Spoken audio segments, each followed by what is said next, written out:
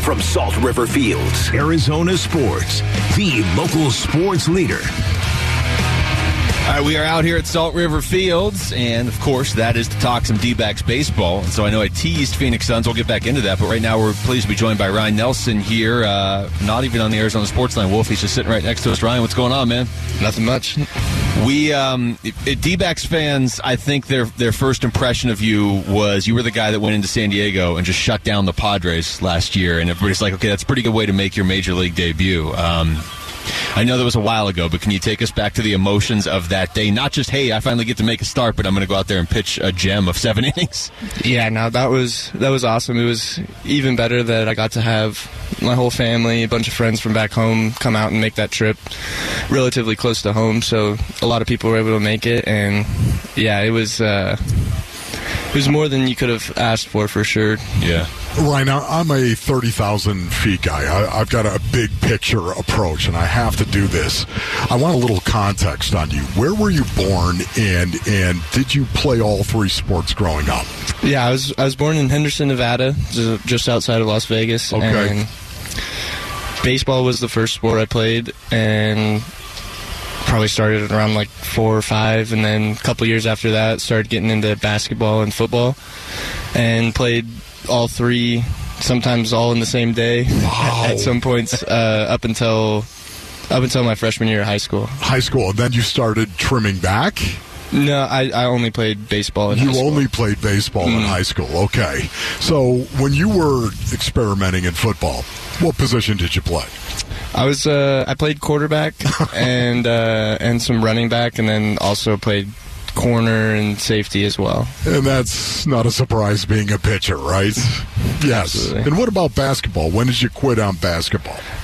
So I played all growing up, just like rec leagues and stuff like that, and then I played on my middle school team for 2 years, and I was always smaller than everyone else. And when did you know, Ryan, you actually had a shot to become a Major League Baseball?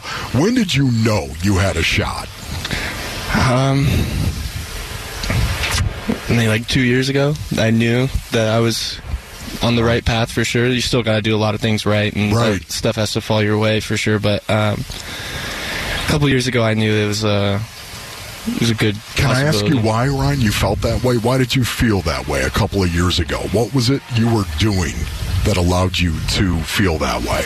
Yeah, I mean, not that I didn't always believe that I could. I always had that belief in myself, but just the way I was throwing in Double-A, getting good hitters out, and kind of put together a full season of really good work, and I was able to reflect on that and realize that was the good recipe for success, and then I could do that at the next level against good hitters. It's just so cool right there. How much better did you get once you got to that point where you knew, you know what, I belong here.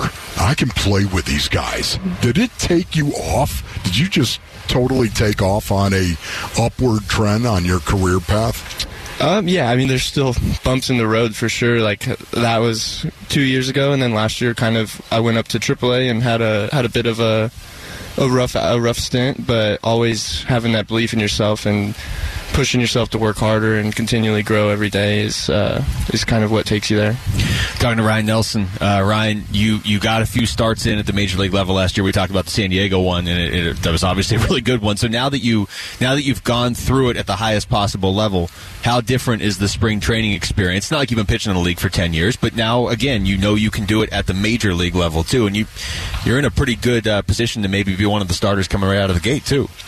Yeah, I think it takes a little bit of the the nerves off of it. It's not I've pitched in front of 40,000 fans now. I know what that feels like, and there's still going to be those jitters and nerves, like first time out in the mound and in a game, and if there's not those nerves, then it's kind of weird. But yeah.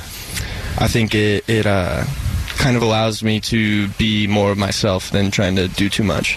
The thing I've always wondered, specifically for a pitcher, I mean, I'm sure this comes up in other sports, but specifically as a pitcher, there's got to be guys that come up to the plate and you're like, I grew up watching this guy, and now I'm pitching to him, and everybody's watching that.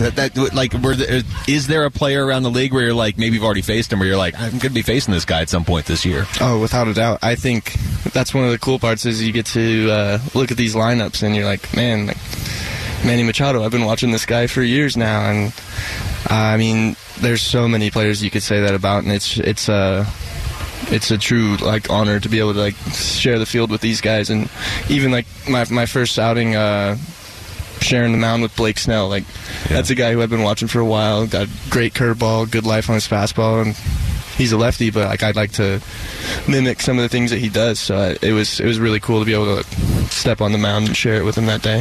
So I was a wedge buster. I played 10 years in the NFL, and getting ready for a game, Ryan, that usually took about 18 cups of coffee, 4 hours of heavy metal music, getting ready for the game. The way you prepare for the show, into too. the tunnel, exactly, and go play. That's what you have to do to get ready to play.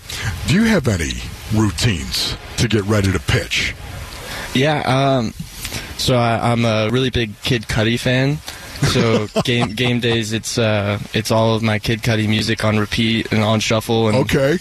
I listen to it when I'm driving into the field, and then I listen to it when I'm stretching and in the locker room putting my cleats on. So that's kind of what locks me in. Nice. Wolf's a big Kid Cudi fan. Really? That's awesome. Constantly. That was his nickname for a while on the show.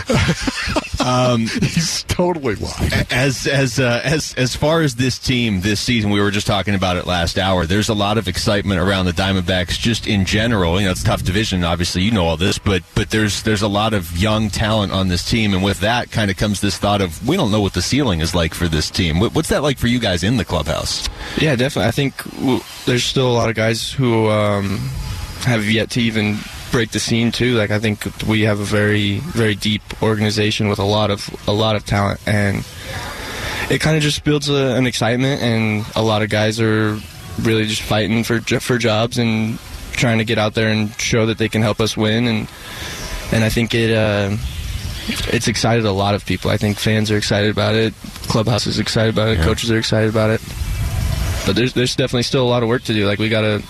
We have to perform, and we have to go out there and know that we can perform. Where's your confidence level? Where's your confidence level coming into this spring? I've always liked to think of myself as a confident guy, and I think you have to be that way to play this game. You have to believe in yourself and know that you can go out there and perform with the best of them. And I think that's one thing that's helped me to this point is just being confident in myself and in my abilities and trusting what I do. Well, Ryan, we appreciate the time, man. Good luck this spring and throughout the regular season as well. Thank you. I appreciate it. Thanks for having me. Okay, Ryan.